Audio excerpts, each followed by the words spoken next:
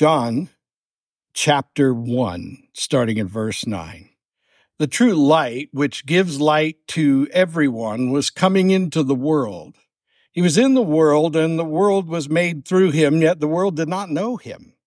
He came to his own, and his own people did not receive him. But to all who did receive him, who believed in his name, he gave the right to become children of God, who were born not of blood, nor of the will of the flesh, nor the will of a man, but of God. And the Word became flesh and dwelt among us, and we have seen his glory. We have seen his glory. Glory as of the only Son from the Father, full of grace and truth. John bore witness about him and cried out, "This was he of whom I said, he who comes after me ranks before me, because he was before me. For from his fullness we have all received grace upon grace. For the law was given through Moses, grace and truth came through Jesus Christ. And no one has ever seen God, the only God who is at the Father's side. He has made him known." Jesus is God. The word of God for the people of God. Thanks be to God. So we're kind of picking up where we left off last week as we continue to build the series of messages around the Insurgence book. That's a book by Frank Viola called Insurgence, and this series is based on that book, more on the truth that's in it, obviously. And last week we started talking about reckoning with the beauty of our Lord Jesus. By the way, our Lord Jesus is nothing like cardboard Jesus. You know what I'm talking about, or you don't. I heard this rumor Monday that there were people trying to figure out what I meant when I said cardboard Jesus last week. Do we have any audiologists in the congregation? Is there a doctor in the house? When I said our Lord Jesus, some of us heard cardboard Jesus. And probably because I mumbled and muttered, and so I will always accept the responsibility for my misspeech. I will say that this did give me a reason to start a whole new series of sermons for the summer called Cardboard Jesus, because I feel like there's something to that. Is your Jesus flat? Is your Jesus porous? Is your Jesus one-sided like a movie poster? Maybe you're looking for flat Stanley now, you're looking for flat Jesus. So anyway, we can have that to look forward to as a result of a misstep last week that allowed some people to think I meant cardboard Jesus. But for the record, let's all say this together. Christ Jesus is our Lord. So let's say, our Lord Jesus. Thank you. I'm really glad to have that cleared up. Now, in the book Insurgence, Reclaiming the Gospel of the Kingdom, Frank tells us in this part about the beauty of our Lord Jesus and how important it is for us to see the beauty, to be awestruck by the beauty. We talked about that a lot last week. I'm not going to repeat that, but there's more to the topic that I want to visit this week, because this is the most remarkable thing about the Lord's beauty, is that he sees beauty in us that we can't see. He looks at us and sees something beautiful. And he even assures us that through him and the grace that God gives and the Holy Spirit, you can be as beautiful to the Lord God, the Father, as he is. In other words, what we're going to talk about today is how we look in the eyes of God, both before and after we're redeemed. So we have to talk about some hard things, and then we got to talk about what makes it beautiful. Right now, that old Gaither song, Something Beautiful, Something Good, is just rolling through my head, and I'm thinking, why didn't I plan that? Well, anyway, can't sing everything or we'd never get out of here. Do you want to get out of here? Probably not. Jesus has introduced us to a cast of characters in the story that we follow when we read the New Testament that we think we know if we've been reading these stories for a long time. And you could even say, literally, if I've watched The Chosen, I've seen the cast of characters. But I suspect that we haven't always seen these characters the way we should. Because when I watch this cast of characters unfold in the gospel of the kingdom, I see myself over and over again. And so I'm going to make this very personal with you. And I would invite you, because I'm doing this, to let that be your impetus for doing the same. Because we're meant to see ourselves in the gospel. We're meant to see what the Lord sees when he looks at us. So in Frank's book, The Insurgence, he shows us a series of interpretations of common characters in the Bible, but he offers us a new lens to look through. The first character that we meet is a bridegroom who's on the brink of embarrassment and shame because somehow in all of his preparations, he overlooked something really critical. Do you remember this story? Jesus went to the wedding at Cana in Galilee, and as the bridegroom's dilemma became known to Jesus and especially to his mom, Mother Mary, there was this need to resolve the problem or the person would be ashamed and embarrassed. Have you ever been ashamed or embarrassed? You ever had that dream, that one that everybody has sooner or later where you're naked in a crowd? That's just a symbolic, deep part of your mind saying, I dread the thought of being shamed or embarrassed. And that's what was at stake for this guy. I've been there. There have been many, many times when I did my very best. I planned everything as carefully and as thoughtfully as I could. And somehow at the last moment realized that it overlooked a critical detail and it would be embarrassing. And a shaming moment occurs in my thought. Many of us are raised, if I dare say it, in shame-based homes. Shame-based childhood is a very common problem. I experienced it. I experienced an excessive amount of it. I was shamed for every little thing. And I don't know why, and it doesn't matter. I don't want you to spend time thinking about what my father and mother were like. That's not the point. I can just tell you that most of my life, I felt shame acutely. I mean, it was serious. It made me feel like an utter loser because it seemed like everything I did was wrong and somehow it was an embarrassment or a shame to somebody, and it was somehow my fault. And I didn't understand it. But what redeemed me was becoming a dad.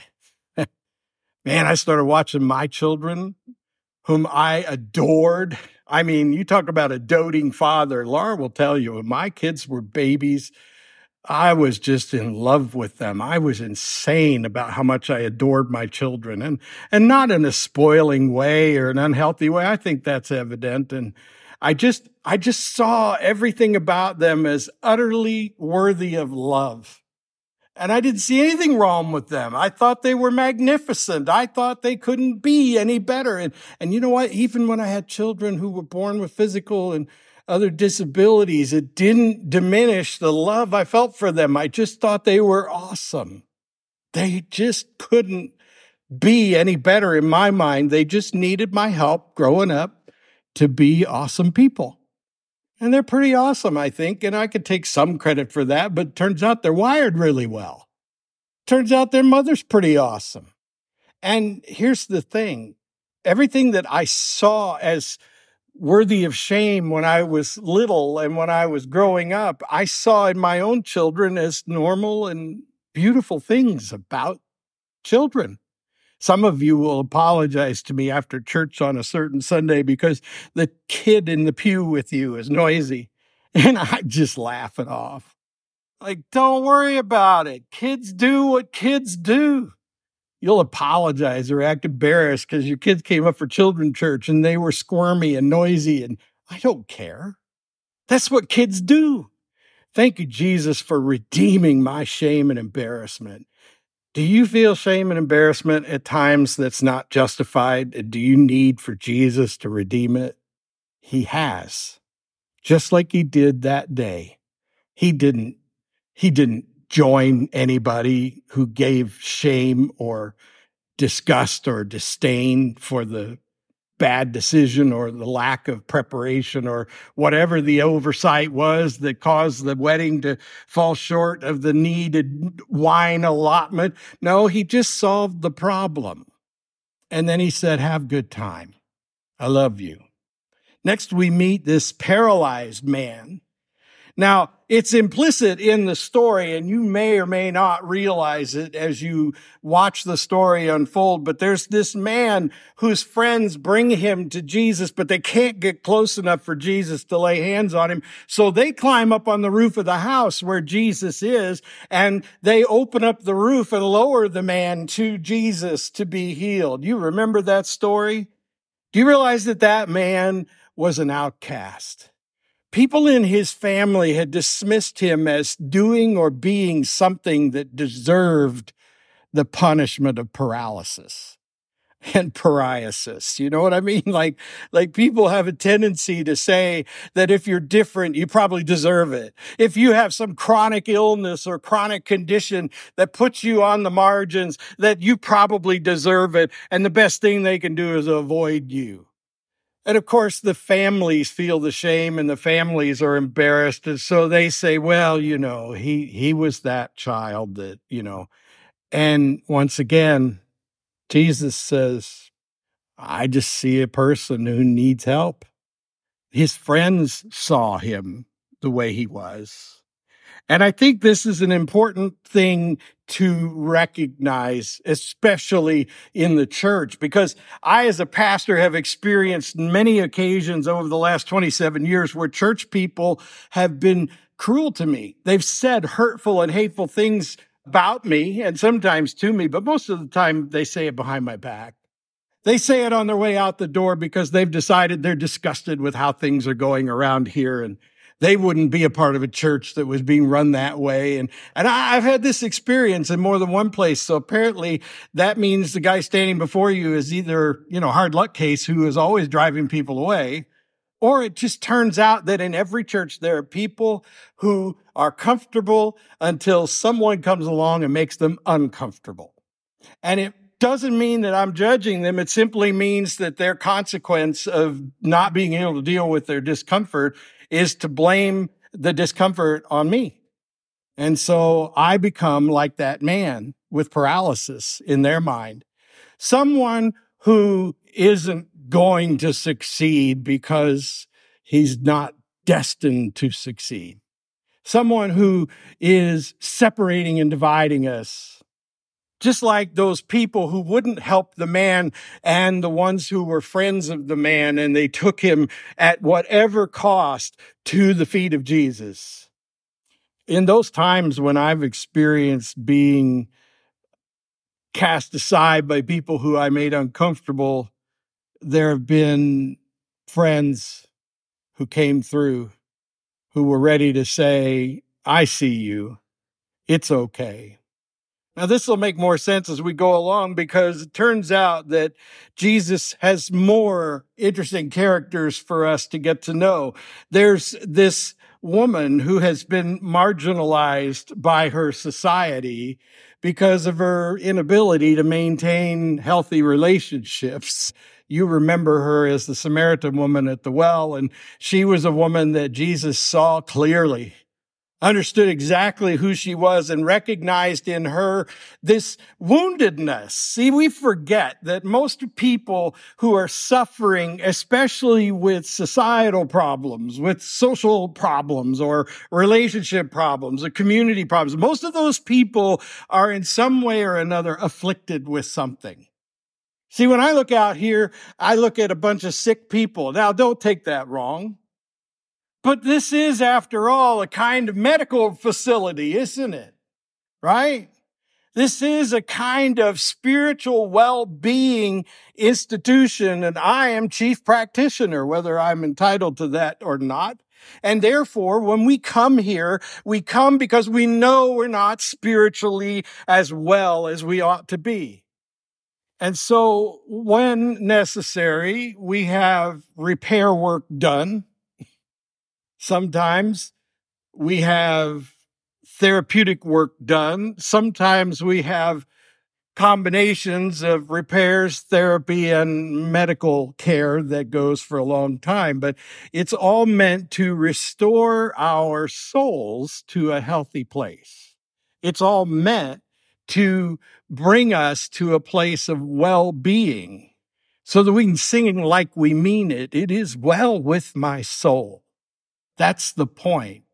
And so when we see each other in the church, even the pastor, even the chief inmate in this asylum we call the church, remember what the word asylum really means.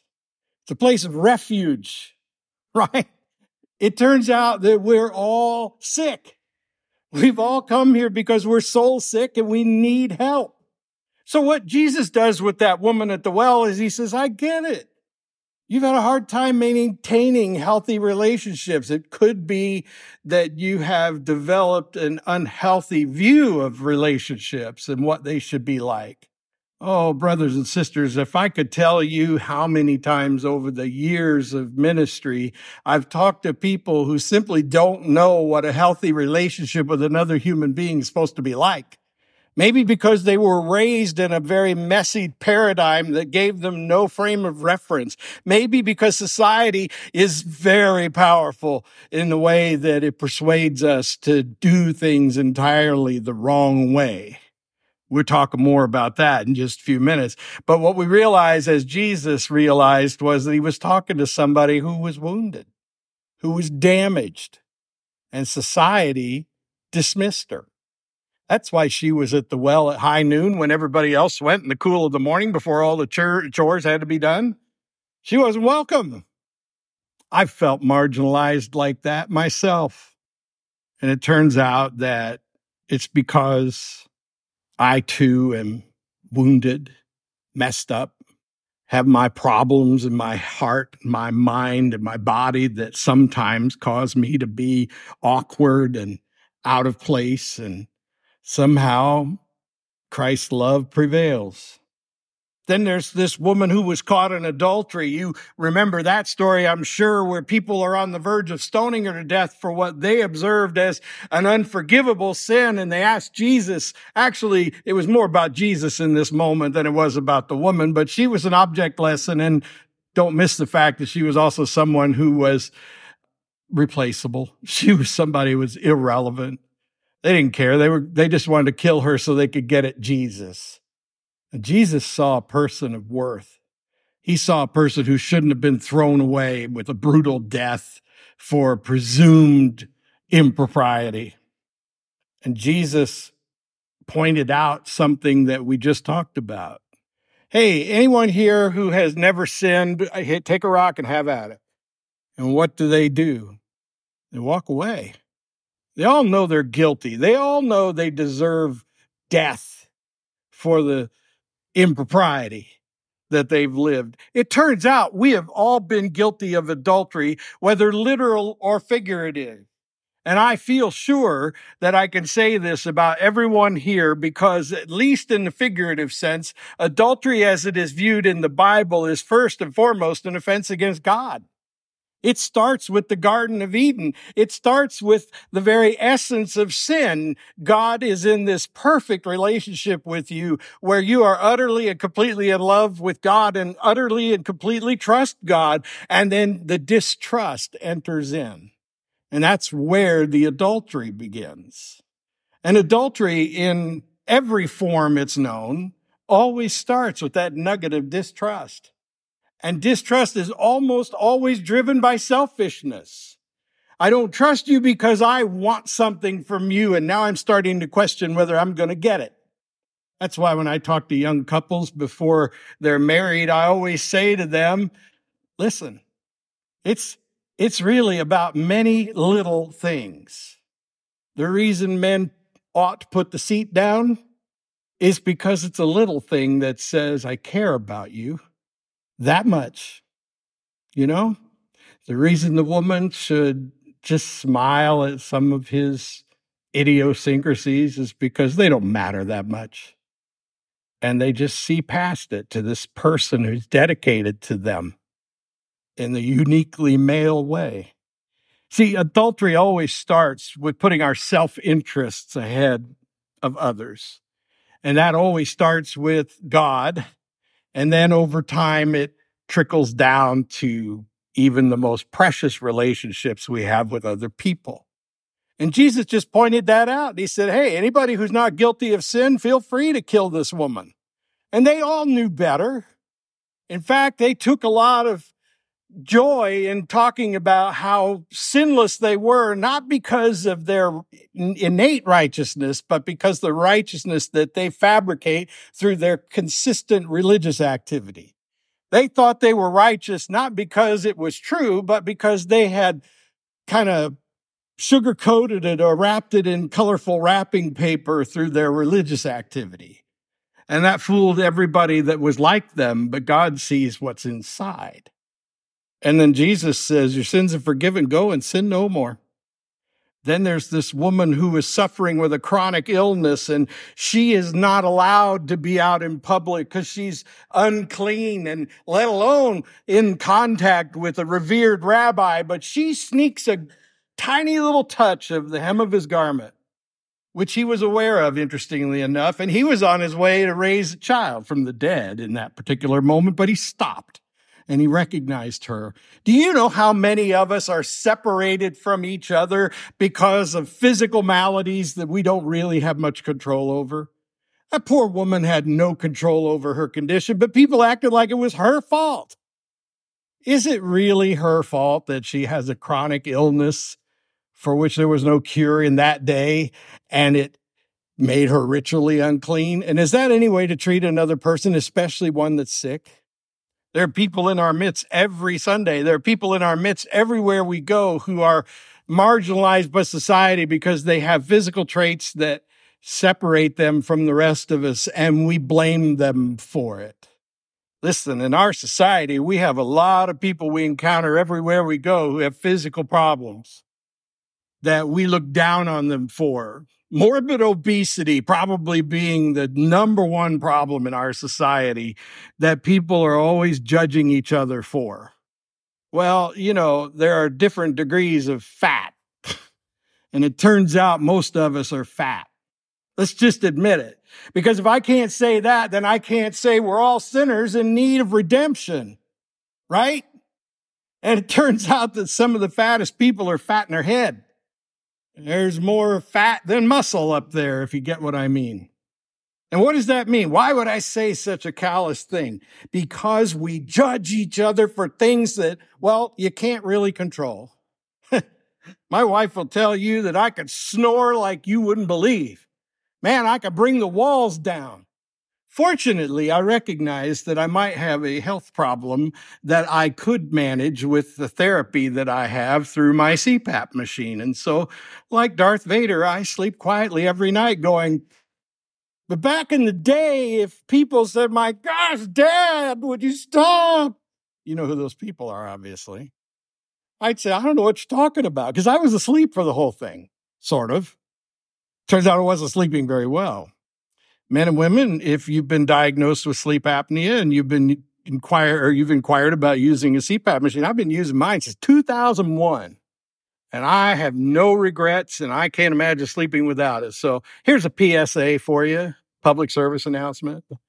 Use your CPAP machine for Pete's sake. Don't rip it off in the middle of the night and say, I can't stand this thing. Keep trying or you'll be dying. Finally, there's this person who is despised by his own people because of his job. He's a tax collector. He's made a choice. He's chosen his side. He's picked the team he wants to work for, and he's completely and utterly dismissed, not only as not part of society, but worse than that. But Jesus sees value in him. I love the way Jesus deals with Matthew, the tax collector, because he says, hey, I'm coming over to your house tonight, and I'll be bringing several of my friends. I hope you have a nice table set for us. And Matthew's like, what? I mean, the party's not that big a deal to him because he's got money and he's got the room, but who, what? This rabbi just invited himself over to my house? Doesn't he know who I am? Doesn't he know what I do? How many of you, like me, have felt that sense of unworthiness? Doesn't he know who I am? Doesn't he know me? Why would he want anything to do with me? And that brings us to the whole point of today's message. You see, he does know exactly who you are because it's who he is. It's who he is. It's who he is. Because it's who you are. It's who you are. It's who you are. Do you know how hard we work to get that figured out? I mean, we're men and we could solve big problems. You know, we can really fix a lot of big problems, but getting the 20 or 30 men to figure out who was supposed to sing the first who you are and who was supposed to sing the second who you are, that took some work. But we did it. We did it. He sees you, this Lord Jesus of ours, for who you are, exactly who you are. See, when you look in the mirror, whether you believe it or not, what you're looking at is a filthy, muddy mess that's streaked with the channels from your tears of shame.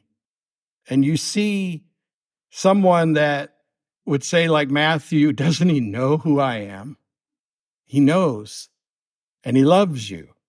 He knows, and he loves you. And the problem is that whether you know it or not, you've been so saturated with the message of God's enemy, and it's become so ingrained in our society that we don't even realize how misled we are. Because society, you know, I'm going to watch some football this afternoon, and there are going to be some very expensive advertising messages that are going to try to convince me in a minute or less who I am and what I deserve. Man, if that isn't the voice of Satan. You know, he's the one that told Adam and Eve, don't you know he's lying to you? You deserve this. You're entitled to this. The enemy wants you to believe that the Bible, truth and love from God, the Heavenly Father who created you, is your enemy. The enemy wants you to believe that he's not the enemy. He's acting in your behalf because he wants you to get what you deserve. How many commercials can you watch?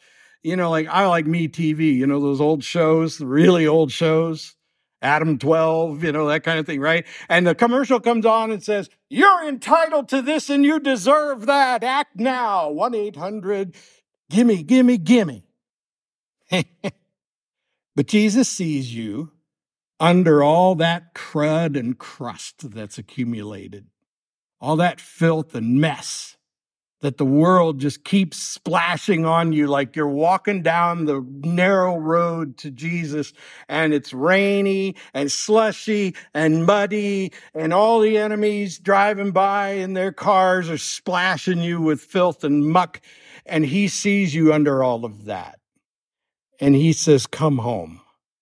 Come home. You see, Jesus explained it all so beautifully in what I consider the greatest of all of Jesus's parables, the prodigal son story. You know what a prodigal is? I mean, honestly, most of us hear that and we go, well, it's that kid. Yeah, but what is a prodigal? Who came up with that word? When they translated this from the original languages to English and someone said, we'll call him the prodigal, what were they thinking? Well, you know, me being a word nerd, I checked it out. Prodigal is a word that means someone who is self-absorbed. The prodigal son is self-absorbed. He's more interested in what he wants, what he deserves, what he's entitled to, and he wants it now. While his flesh is young and healthy and ready to redeem all of that as readily as possible. And then, of course, he gets to a point where he can no longer survive because he's squandered it all. And he remembers his father's love and his father's house.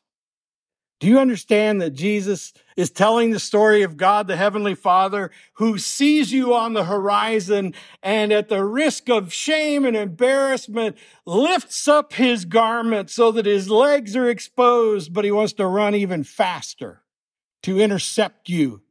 And for what purpose? So that he can kiss you and hug you. And then Jesus said, at that moment of redemption, when you've repented and you've embraced your Heavenly Father's love, all of heaven rejoices. All of heaven rejoices. Can you imagine that? You know what it's like at the hospital when everybody's working and there's hundreds of people there, and then you hear the little song play that tells you a baby was just born. And we all stop for a second to go, a baby was just born.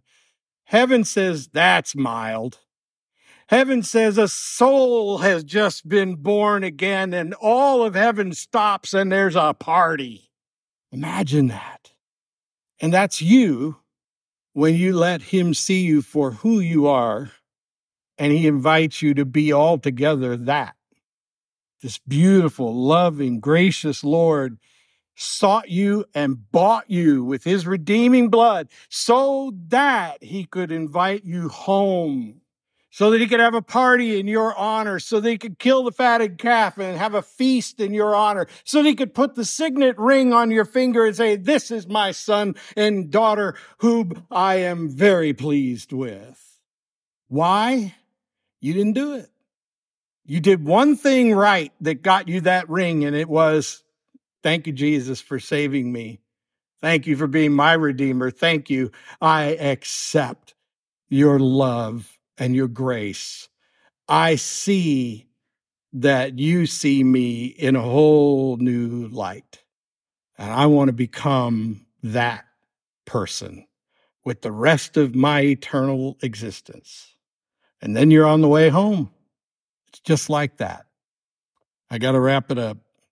We're going to go to the Lord's table in a minute, and we're going to ratify this in a certain way that I hope is very meaningful for you. But for now, let us pray. Almighty God, thank you for the word that redeems us, for the one who is our salvation. Thank you, Lord, for seeing us for what we are.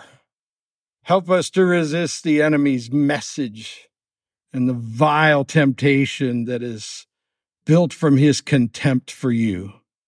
He doesn't really want you to get what you deserve, people. God wants you to get what you deserve. The enemy just wants to hurt the Father by destroying you piece by piece.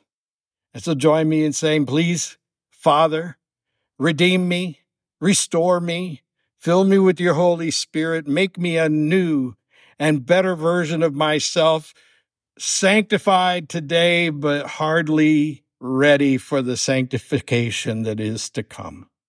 Amen.